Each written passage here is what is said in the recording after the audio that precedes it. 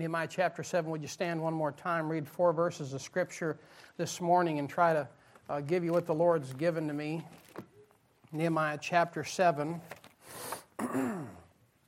I'll go ahead and read. You follow along. The Bible says beginning in verse 1, Now it came to pass, when the wall was built, and I had set up the doors, and the porters, and the singers, and the Levites were appointed, that I gave my brother Hanani and Hananiah, the ruler of the palace, charge over Jerusalem, for he was a faithful man, and feared God above many. And I said unto them, Let not the gates of Jerusalem be open until the sun be hot, and while they stand by, let them shut the doors and bar them, and appoint watches of the inhabitants of Jerusalem, every one in his watch, and every one to be over against his house. Now the city was large and great, but the people were few therein, and the houses were not built. And now the few people that he's talking about in verse 4, you will find in verses 5 through 73, which we will not read for the basis of time this morning. Brother Charlie, would you ask the Lord's help in the preaching this morning? Amen. Thank you. You may be seated. In Nehemiah chapter 7 here, verse 1 and 2, about 3 weeks ago, we preached about the prerequisite for power. The prerequisite for power. So we're trying to pick up and merge back into this, but we saw that Nehemiah, coming right out of the gate in verse 1, Nehemiah, of course, was sent to build the wall. The Lord laid it on Nehemiah's heart to build the wall. And when you finally get to chapter 7, verse 1, he has accomplished building the wall. But what's unique to me and what's encouraging to me is the fact that he didn't stop with the wall. He sets up the gates, he builds the doors, and he does more than just the walls. And it's a practical reminder to you and me this morning that a single victory in the Christian life is not enough. A single victory should never be just enough. You get good at something, and not to undermine reading the Bible all the way through, but reading the Bible one time through is a fantastic victory. It's a monumental achievement that most Christians will never accomplish, but yet they'll say they love the Lord Jesus Christ. But now that you have attained that, now is the time to go ahead and shift gears and get right back after it. A friend of mine that lives in Lupton, he said that he wrote in his Bible, at the end of the Bible, he wrote, never quit. It just reminded him to start back over and to go after it again. Amen? And I don't know how many times he's read it. I know he's read it at least 30 times. It could be 40. It could be more. But the fact is, Nehemiah didn't stop with the wall. And in the Christian life, you and I can't stop with some things that the Lord has us do. We got to keep going. The old hymn writer said, my prayer, my aim is higher ground. There's always higher ground for us to achieve in the Christian life. Might we be so careful, not full of care, but careful not to get so satisfied with where we're at that we never look to take that next step for the Lord Jesus Christ. The next step on our own Christian life, the next step that might require just a little bit of discipline or might even cost us something that might be a little bit uncomfortable. My prayer, my aim, like Nehemiah should be, Let's get the gates set up. Now let's get the doors built up. Why? The people need some protection. And if you look at this, we see here in chapter 7, verse 1 and 2, we see the prerequisite for power. The prerequisite for power. And after order is established, and after safety is established, you get the gates, the doors, the wall set up, you get a little bit of safety, amen? Didn't you get a little bit of safety when you got your King James Bible? Amen. When maybe the Lord hasn't revealed it to you yet. Can I just say, keep after it? Maybe it's a non-issue with you. I'm not here to beat you up for it. But remember when the day the Lord revealed that the King James Bible was in fact the Word of God? Wasn't that a blessing? That was a blessing, wasn't it? There's safety in that. Now, after safety is established, what happens next in verse 1 and 2, you see that order is established. You see the order of preaching and the porters, and you've also got the singers and the Levites. And we notice that the interesting part about the order was the porters was first, and the porters are somebody who is there at the door to receive a message. Now that's pretty ironic because Jesus Christ is the door. So in typology, I'm a porter waiting to receive that message from God, not supernaturally, but either through my Bible reading, through prayer, through preaching. So the porters are first, then you've got the singers. I believe what you have is, you could disagree with me, that's okay. I believe you have advanced revelation in the King James Bible that the Lord is showing you through Nehemiah that the preaching is most important, and then the singing is second, and then the Levites were third, and say, what in the world are the Levites? Those are the people that were designed to serve the Lord. Service is never first, service is always last. Why? Because the preaching and the singing have to prepare your heart for the service. Amen. Consider with me this morning as we look at the prerequisite for power. Order is established, safety is established, and then Nehemiah, he's a governor, he's a type of a king per se. He empowers two men, Hanani and Hananiah. How'd you like to, hey, okay, whatever, H and H2, amen? Or H2O or whatever. But he gives these two guys charge over Jerusalem. And we saw that the prerequisite for that charge, the prerequisite for power was two things. The first of all in verse 2 is faithfulness. So 3 weeks ago we preached the entire Sunday morning on faithfulness. And everyone went out of here feeling like they were probably unfaithful. It wasn't me, it was probably the Holy Spirit. And then we came back that evening, I believe it was 3 or 4 weeks ago, and we preached about the second prerequisite to power, which was what? The fear of God. So based just upon the text in verse 2, can the Lord give me charge of anything? Can the Lord give you charge of anything at all? Can He empower you if the prerequisite for power is number 1, faithfulness, and number 2, the fact that I fear God? Then we had to come to the conclusion that maybe, simply, possibly, I don't understand what the fear of the Lord is. So we ran about 8 passages of Scripture describing what the fear of the Lord is. That's not elementary, that's just healthy. It's dangerous, again, to assume that the body of Christ is up to speed on every facet of the Scriptures. Why? We're not. Amen. Doing all right, Lord? The fact is we just wanted to ask that practical question before we get on our message today. Can the Lord empower me with anything because of my faithfulness to Him, not the local church? Am I faithful to Jesus Christ? Am I faithful to Jesus Christ and His Word? And then do I fear the Lord God Himself? Now, this fear is not something you walk around thinking, I'm in church, I'm going to get hit by lightning. Maybe some of you should get hit by lightning. I have no idea, but I don't want you to get hit by lightning. You've heard people say that all the time, but do you fear God like you should? Because we saw in the Bible itself that a proper fear of the Lord helps us to live clean. It helps us to live right. It helps us to live proper. And most of all, it helps us to obey. Amen. Obey what? The Lord. Not some pope, not some preacher, but it helps you obey the Lord. That is the prerequisite for power. As we approach verse 3 and 4 of Nehemiah chapter 7, I do believe the Lord has something for us today.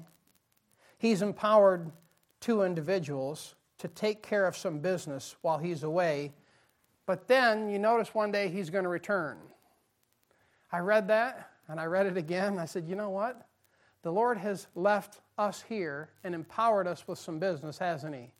And one day, He will return. And it would do us well to remember that. Amen. The best thing I could do is get up here and prophesy, which simply means preach about things that are going to happen. I'm not talking about speaking in an unknown tongue. I'm talking about the fact that one day Jesus Christ will rapture this church out of here faster than you can blink an eye. In a moment, in the twinkling of an eye, we shall be changed. And wouldn't it be a blast if it happened in church? Because you're just going to be surprised at everyone who's up there because you think that just because they don't go to church, they ain't going to heaven. Amen. But in our text this morning, Nehemiah gives the 2 men instruction to follow. We see that in verse 3 and 4. The reason he gives these instructions, once again, is for their what? Their safety, their protection. And so I see a great parallel in our passage when we practically apply this. In our Christian lives, you know what we need? We need spiritual protection. Now, from a doctrinal standpoint, the moment you trust Jesus Christ, you are eternally secure. You are safe in Jesus Christ. You cannot lose your salvation. But in the life that we live, not only are we, if you look at verse 4, you notice the houses are not built. You see that in the text. Have we not been trying to ascertain or gather from the Scriptures on Sunday nights the best we can that our life is like a building of God trying to be built in the right manner? You notice they're in the same predicament. They're still building their house. You know what I, as a Christian, am doing? I'm building my house for the Lord Jesus Christ. Not my physical house, but my spiritual house. This is my house. And I'm spiritually building my house for Jesus Christ. But Nehemiah, he gives these two men instruction, not only for their protection, but the protection of their families. Men, you realize this morning, I'm sure you do, but it behooves us to be reminded that how you live your Christian life, benefits your family. Or it's not just positive, it's also negative. How you don't live your Christian life, it impacts and negatively affects your Christian life and family. Why? Because if you remember back in 1 Corinthians, Paul sets up the order. And as much as ERA hates it and all that stuff, and I'm not here to argue about this, that, and the other in chauvinism, but the man is the head over the woman. Amen. And Jesus Christ is the head over man, and God is the head over Christ. So, men, how you live determines how your family operates. Think about this. We're the men. We're the tough guys. Rough, tough, hard to bluff. And you want to blame all your problems on a little 120, 130, 140 pound little wet hen every once in a while. And you're the man. You see what I mean? Okay, that went over real well. I'm trying to learn how to preach, but y'all ain't helping me this morning.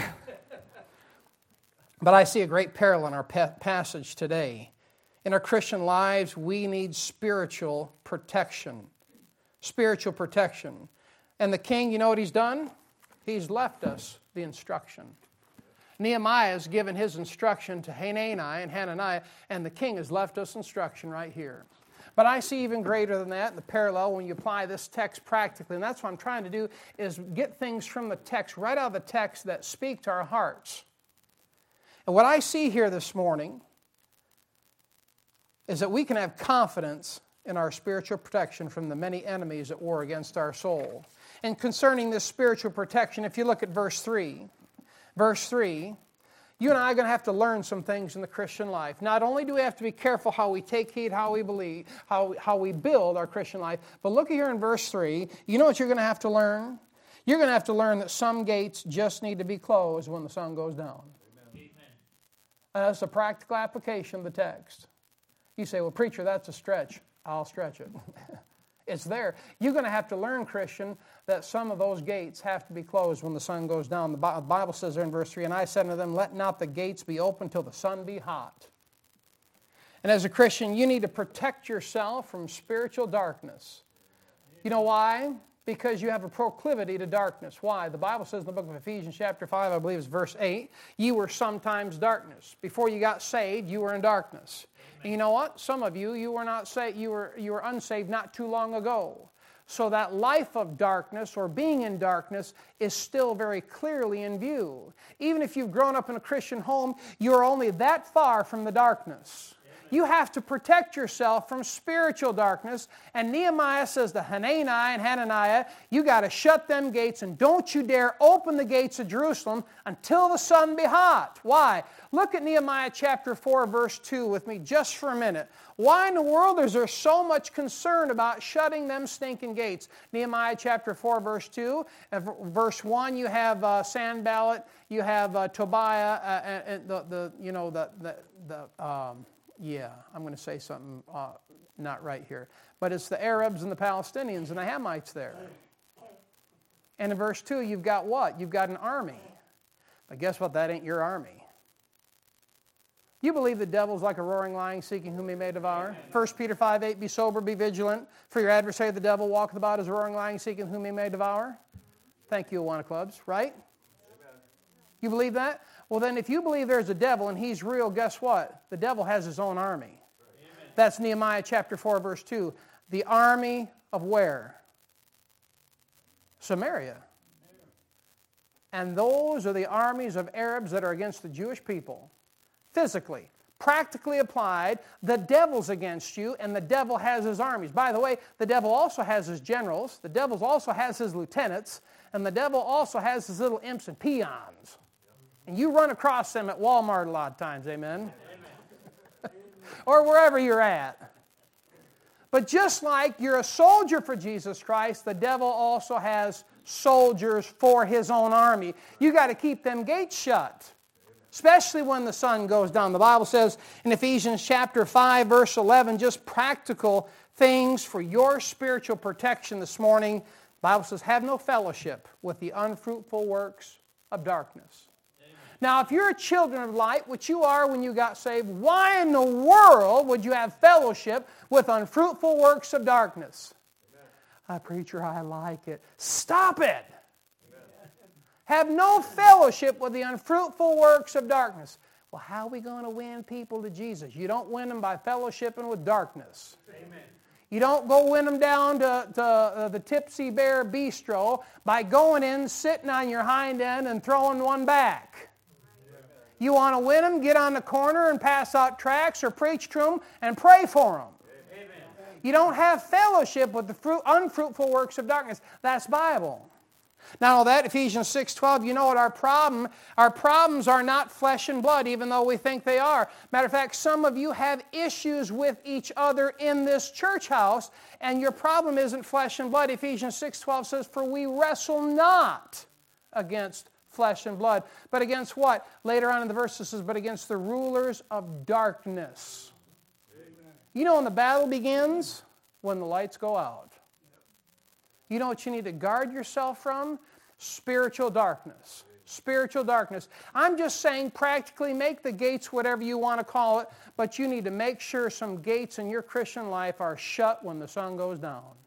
Shut it. Don't let the darkness in. See, you're saved by the blood of Jesus Christ. You couldn't get unsaved. You're children of light, but there's ways that you let the darkness in. You've got to shut the gates. Shut the gates. The gates, if you will, they can represent the big things. If you leave the gate open, the cows get out. The big ones. You got to shut the gate. The big things, the major things. But you know what I notice as a Christian? I'm sure you notice it too. Most Christians seem, for the most part, to keep the gates shut, don't they? Christians, I mean, I'm giving you credit here. We're average Christians. Most Christians don't let the big things in. Fair statement? But you know what it is? Little things, ain't it? I mean, you wouldn't let the LGBTQ in your house, would you? Absolutely not, preacher. I got me a Smith and a Wesson and all that. They ain't coming in here. No, but you stream them in. Well, I'm against abortion. Okay. I'm against adultery. I'm against fornication. I would never cheat on my wife. You let your TV do it. There you go. Amen. Little thing about that thin, that wide. Let it in. Small. Christians, we're good at keeping the gates shut. We really are. But we see that some... Yeah, I'll say this. I don't know too many Baptist brethren that are meth lab dealers. I haven't met any. You say, what's that? That's the big things. I don't know too many drug cartels that are Baptist preachers. Big stuff, right? You say, how ridiculous. That's the big stuff. That's the gates. You wouldn't dare let that stuff in. You wouldn't let the rock bands into the church. You'd throw me out, and rightly so. And if not, we should throw you out. Amen? Amen. That's big stuff. That's a big, big no-no. You would not let a wicked lifestyle that exalted itself against God into your home in its physical form and appearance. Why? That's the gates. That's the big stuff. Well, we see some gates that need to be closed. So just practically, if you want some spiritual protection, you've got to keep the gates closed. You've got to keep them closed. And then you see in verse 3 that Nehemiah says, while they stand by, let them shut the doors. You say, so what, preacher? Well, you see that? You close the gates, and then you shut the doors. Some gates have to be closed. Some doors need to be shut. See, the gates keep out the big things. The gates are like the garage door if you don't drive through it. Amen? Let the car in, but you can't drive the car through the door. Well, you could. It just won't look good. I'm just saying that on a practical application this morning, the door is being shut. That's just a thing of small things. You got to shut the doors next. Not only shut the gates, keep the big things out, but then you got to shut the doors. Nehemiah says, shut the doors. That takes care of the seemingly small stuff. Now listen, you will not be able, Sister Christy will not be able to sleep in her bed tonight if Brother Andy leaves all the doors open in the house. She ain't going to do it. That's right, bro. Not only, I know he's got wood, but he does not have enough wood to keep that house warm with all the doors and windows open. And she will not let him do that. I know that for a fact. But how many Christians don't get any spiritual rest because they've got these spiritual doors and windows open all through their spiritual house? Yeah, amen. At all hours of the day, with all kinds of access, letting things in all the time. You see, the picture is kind of fitting. You could not go to sleep in your house if you're like, Kiana, kick that front door open and we'll be all right. Sister Ann would be like, But yet in our Christian life, spiritual doors are left open all the time. Amen. All the time. Why? Well, preacher, just small. It's just a small door. It's just the doggy door. It's just the kitty door.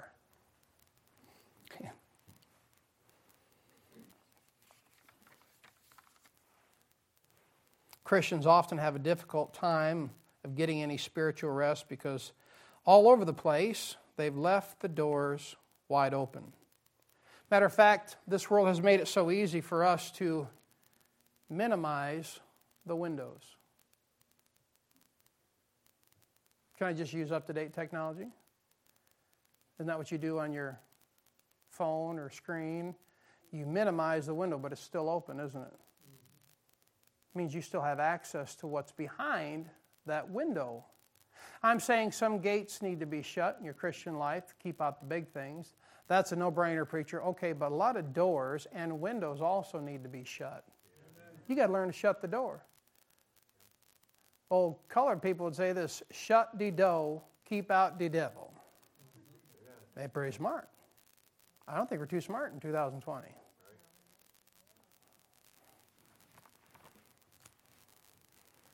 You got to learn to shut some doors, Christian. Why?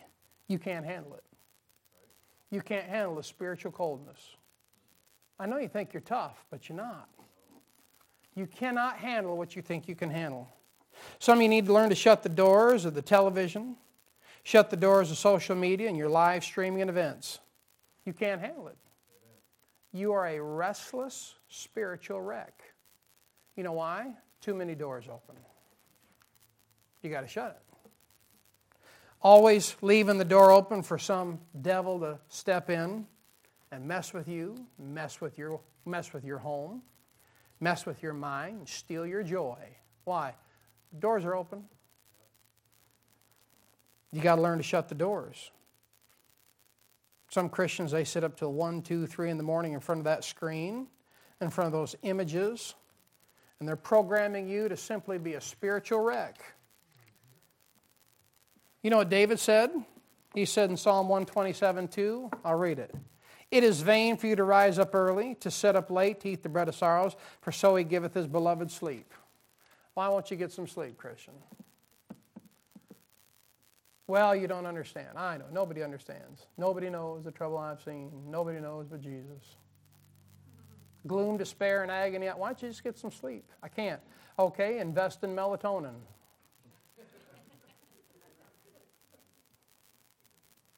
Eat a big meal before you go to bed. Oh, that's unhealthy. And your binge watching of Netflix ain't?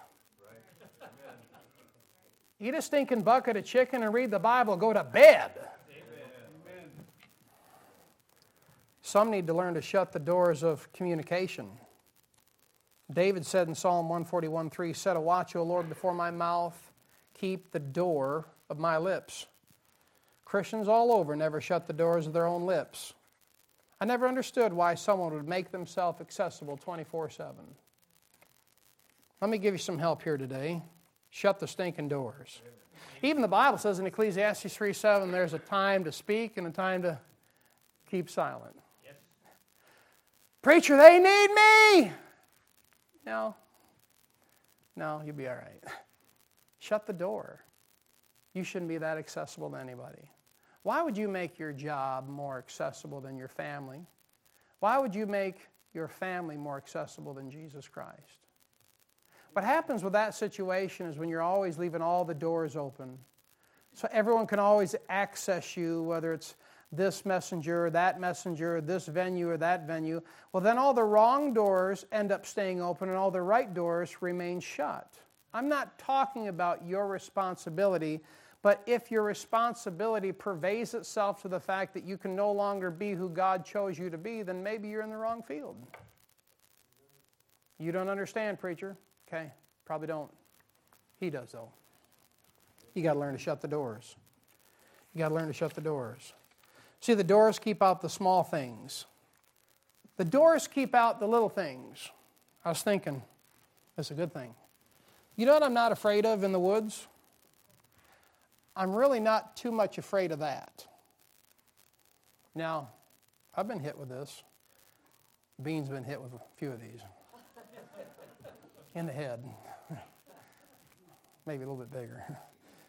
But I'm not too afraid of that. I know it could hurt you, but I'm not too afraid of that. But you know what I'm afraid of in the woods? Me and the boys, we call them ankle busters. This is what I'm afraid of. These scare the fire out of me. You say, well, it's not even a pound. You're right. But when the tip of my MS-261 hits this at 9,500 RPMs a minute, it makes this thing a bullet. And back when me and the boys first started harvesting firewood, we were out in the field over here off of Cook Road there, and I hit one of these little ankle busters with the tip of that saw, and it went right into the side of my shin, and it's still dead. That thing that turned black, purple, it looked like Skittles had exploded inside my legs. You say, what happened? It's still dead. It hurt. That thing swelled up like a watermelon on my shin. Dangerous. Just a little thing, ain't it? True story, ain't it, boys? These things scare the fire. You know, here's another, this is not a lesson in the woods. There's a lesson me and the boys learn. When you see something like that on the ground, you know what you never do? You never kick it. Why? Because that's one that Chuck forgot to flush cut. And you're going to break your toe. You see what I mean? Just tiny, ain't it? Just tiny, but that could mean it's a stump. You're going to break your foot. Oh, you hop around for the next whatever. Dangerous little things.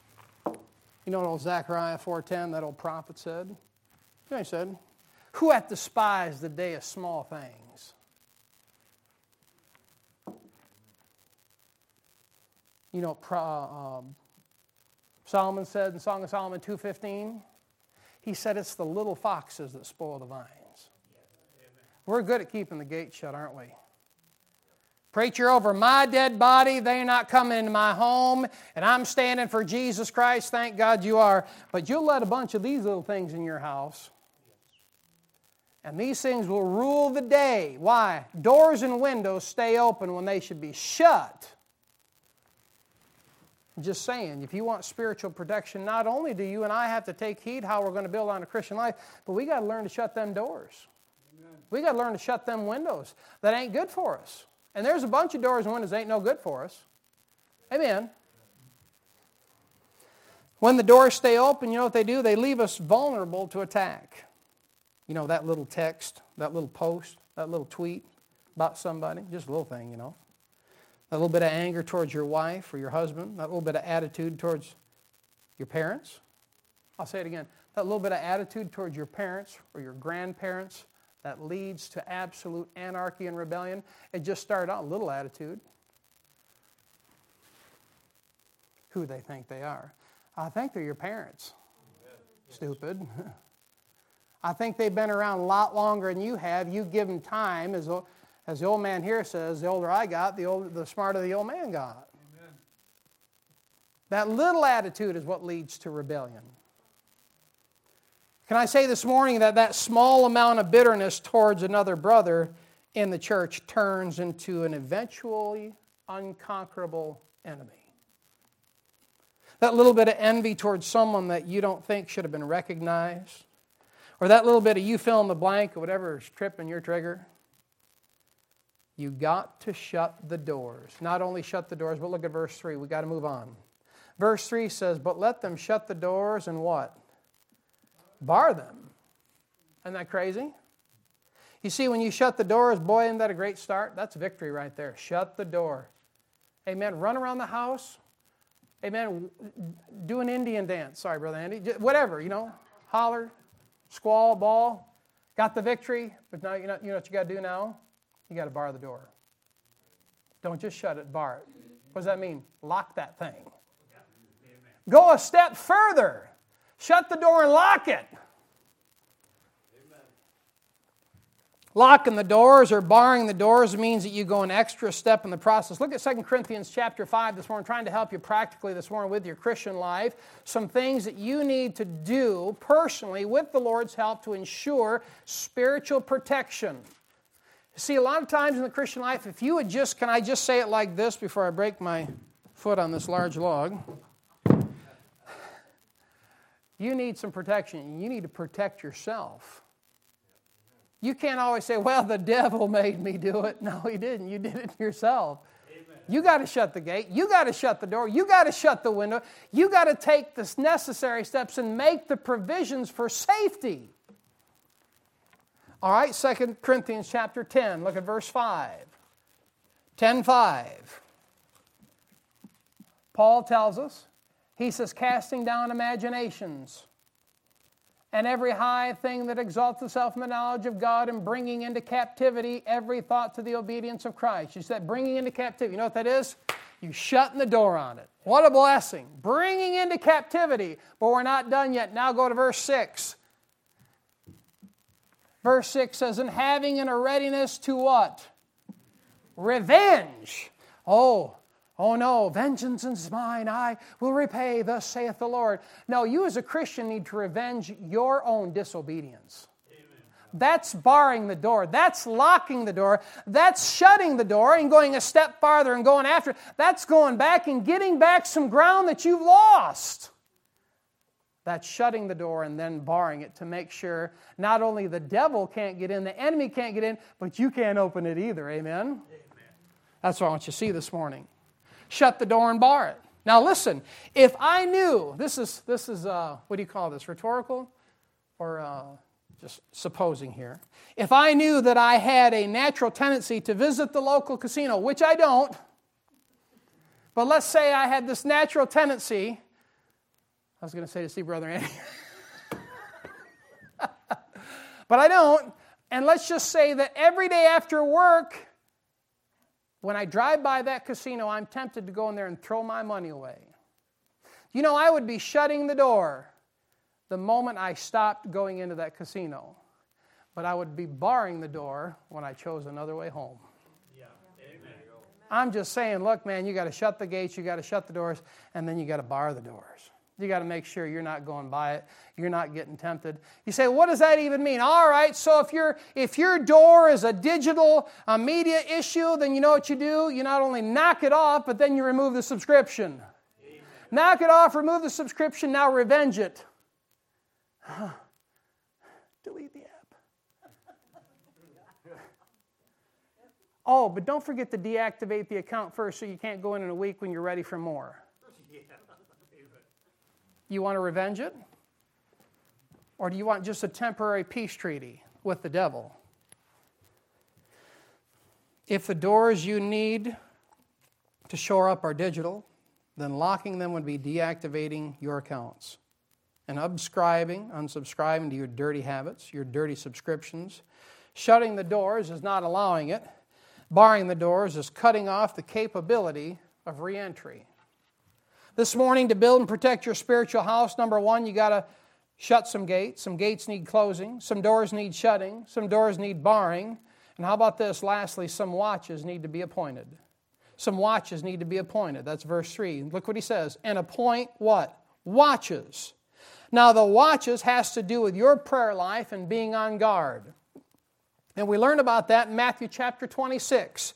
Matthew chapter 26, I'm going to read 3 verses here, 38, 40, and 41. Matthew 26:38, Jesus says to his disciples, tarry ye here and watch with me. He's in the garden. He's getting ready to go to Calvary. He's in the Garden of Gethsemane, and he says, tarry ye here and watch with me. Verse 40, he comes back and he finds that they're all asleep. You know what your trouble with your prayer life is? If you do it before you go to bed, you fall asleep. If you do it first thing in the morning, you fall asleep. And amen. Oh no, preacher. Okay, fine. You're the exception. Everybody else falls asleep. Matthew 26:40, Jesus says, could you not watch with me what? 1 hour. Why? They fell asleep. Why? They just come from the Last Supper. Too much food on their belly. Verse 41, Jesus says to his disciples, watch and pray that you enter not into temptation. You see that? That appointing watches, spiritually speaking, has to do with your personal prayer life and how serious you are about getting a hold of God and being on guard in the Christian life. Every Christian, for his own spiritual protection, needs to be watching regularly in prayer. You see, we're not getting away from this thing, are we? It's right there. We're not getting away from it. Now look, these watches are appointed in the text. Verse 3 says to appoint watches. Now, we've been preaching on prayer for 60 days. 60 days. I've been hitting it since Nehemiah chapter 1. Brother Charlie taught on prayer while I was gone and gave you some really solid stuff. Brother Hamilton came right in last week and hammered the thing on prayer. You know what? I didn't even say nothing to him about prayer. You think the Lord's got something for us? Amen. Just a quinky-dink, preacher. Oh, no. The Lord is trying to tell us something here in 2020, that it's not a political issue. It's not a growth issue, it's a prayer issue. It's a prayer issue. I'll say it one more time. It is a prayer issue. Okay, when do you watch and pray? Preacher, whenever I can. You know how busy I am. That's why you don't do it. When do you watch and pray? Is it scheduled? Remember, the text says to what? Appoint watches. They made appointments. Let me ask you this. Does it cost you anything to pray? I'm not trying to be snarky. I'm not trying to be cynical, but does it cost you anything to pray? Let me ask you this question. Step out of preaching. Does it cost you anything to go to work? Well, yeah. It costs you at least 8 hours a day. And I'm not saying you need to pray for it, but doesn't it cost you a certain type of clothing? Doesn't it cost you a certain amount of time? And then because of what you put into it, I know you wish you had more, but don't you reap a certain benefit from what you do for your job? Yep. Amen. Prayer works the same way. Yep. Many times you'll get out of it exactly what you put into it. Maybe that accounts why we don't see much happen from our prayer life. Why? It's not appointed. We haven't made the appointment to pray. We haven't scheduled it. Wouldn't it be safe to say that we should probably be able to set our watch at these watches? Appoint the watches. Well, preacher, individual, sole liberty of the Christian. You ain't going to tell me when to pray. Yeah, but everyone else tells you what to do every time. You're like, oh, sure, no problem. Yeah. Right? You just, oh, yeah, okay. Dentist tells you when to be there. The doctor tells you when to be there. The work tells you when. You ain't going to tell me when to pray. Okay. Appoint the watches. Appoint the watches. These watches are appointed. You should be able to set your watch to these watches. All I'm saying this morning is this. I'm trying to get you to think for a second. The reason you don't pray as much as you would like to, don't you say, I don't pray as much as I or should, right? The reason you don't is because you don't schedule it. Do you go to work? Oh yeah, preacher, I go to work. Then put the schedule of prayer in there too, and you might pray a little bit more. Appoint the watches. I'm talking about spiritual protection this morning. In 2020, it's a dangerous world. I need spiritual protection. You need spiritual protection. And I'm telling you, Christian, you need to start learning to appoint the watches of your prayer life. These watches are appointed. Number one, I want you to see these watches. They're personal. Number two, verse 3 says, everyone in his watch. You see, that's personal. Verse 3 says, everyone in his watch. This means your personal prayer life, your personal watch. Guess what? It's your responsibility, isn't it? It's not the preacher's responsibility to make sure you pray. It is not your wife's responsibility that you pray. It is not your husband's responsibility. It's nobody's responsibility to appoint the watches but you. Amen. It's got to come back to you. If your husband is telling you when to pray, we'll pray for him. Say, why? Because he's going to need recovery from ER. Amen. That's funny. But it's personal. No one should have to remind you to pray. And when it's time to pray, can I go a step further? We know who the subject of prayer should be. But when it comes to prayer, it's personal and that you must deal with yourself first. You can't just go to prayer to deal with everybody else. It's personal. Everyone in, the Bible says, his watch. You've got to deal with you. You've got to deal with your sin. You've got to deal with your sorry attitude. You've got to deal with your sorry living. You've got to deal with you first. Why? It's personal. Everyone in his watch. It's an appointed place. It's a personal place. They need to be appointed. They need to be personal. I want you to see this finally. They need to be prioritized. Verse 3 says, everyone to be over against his house. As I look at this thing on the appointed watches, I have to ask again when it comes to prayer, do you have an appointed time this morning? I'm not trying to beat you up, trying to stimulate your mind this morning. Do you have an appointed time? Do you have an appointed place? Oh, preacher, it's a zoo at my house. Yeah, I know what a zoo is like. Don't feed the animals, right? Yeah. But it might cost you a little bit to fix your schedule so you can have that quiet time to pray. You're going to have to learn to appoint the watches. While a multitude of Christians lately have simply been guilty of being wise in their own conceits and crying out to God for Trump to win, the real question to be asked in prayer is, have I made it personal? Have I made the appointment, the place, and the priority, have I made it personal? When was the last time you went to prayer and you went to prayer because you wanted to be right in front of the King of Kings and Lord of Lords? Not with a gimme list 6 miles long. Yes, he knows what you need. Yes, he knows you need help. Yes, he knows you need all that and all the above. When was the last time you went to the appointed time, the appointed place, and said, Lord, I'm here. I love you. I'm thankful that you died for my sins. I plead that precious blood, and I just want to be here by you. You said, well, that ain't me. Well, maybe you need to get with it. Amen.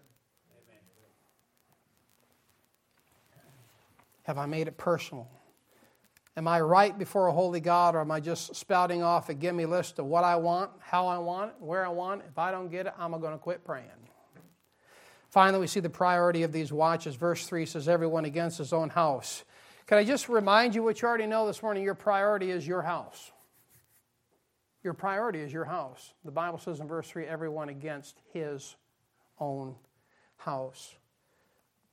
A quick reminder this morning, you should be able to tell that your priority is not what is going on in the world today. Your priority is not this nation. We're talking about prayer. You're not Paul Revere. You're not George Washington. You're not Patrick Henry. You're a blood-bought child of God that needs fellowship with Jesus Christ. Amen. Your priority is not this state, not this county, but your priority is your own house. You make it personal first, and then you set the watch over against your own house. Your house, your spouse, your kids, your brethren, not everything else. Not abortion, not civil rights, not constitutional rights, not taxation without representation. Everyone against his own house. The reason we're a mess and we leave ourselves wide open is because we don't have things prioritized when it comes to appointing the watches. Christian, look at verse 4. Now the city was large and great. We're coming in for a landing.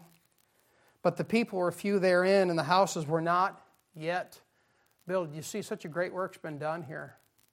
The walls are up, the gates are up, the doors are up. And I was like, look, you got to shut them. Great looking walls, great looking gates, great looking doors. Shut the doors, shut the gates, and only open them at a specific time when you have to go through them. But notice the houses aren't built. The Holy Spirit's been showing us the necessity to take heed how we build thereupon the Lord's building. And not only do we need to take heed how we build, but we must avail ourselves to the proper spiritual protection that is available to us. You say, how? Keeping the gates closed to big things, keeping the doors closed to small things, and barring and locking the doors so that neither the enemy or you can reopen them, and then appointing the watches. That means, you know what? I guess after 60 days of the Holy Spirit keep kicking me in the shins, I should probably get serious about my prayer life. You know when you're going to lose weight? I say that because I always have to. You're going to lose weight when you get sick and tired of not being able to fit in your clothes. You know when you're going to stop smoking? When you're tired of having yellow fingers that make you look like a golfer. Well, and then stinking. You know when you're going to quit drinking? When the thing finally begins to destroy you and destroy your home, destroy your family, you begin to lose everything you ever had. You know when you're going to start praying? When you get tired of not being spiritually protected and have all the storms of life continually beat you to a pulp, then maybe you get mad about that thing, maybe you'll start praying more.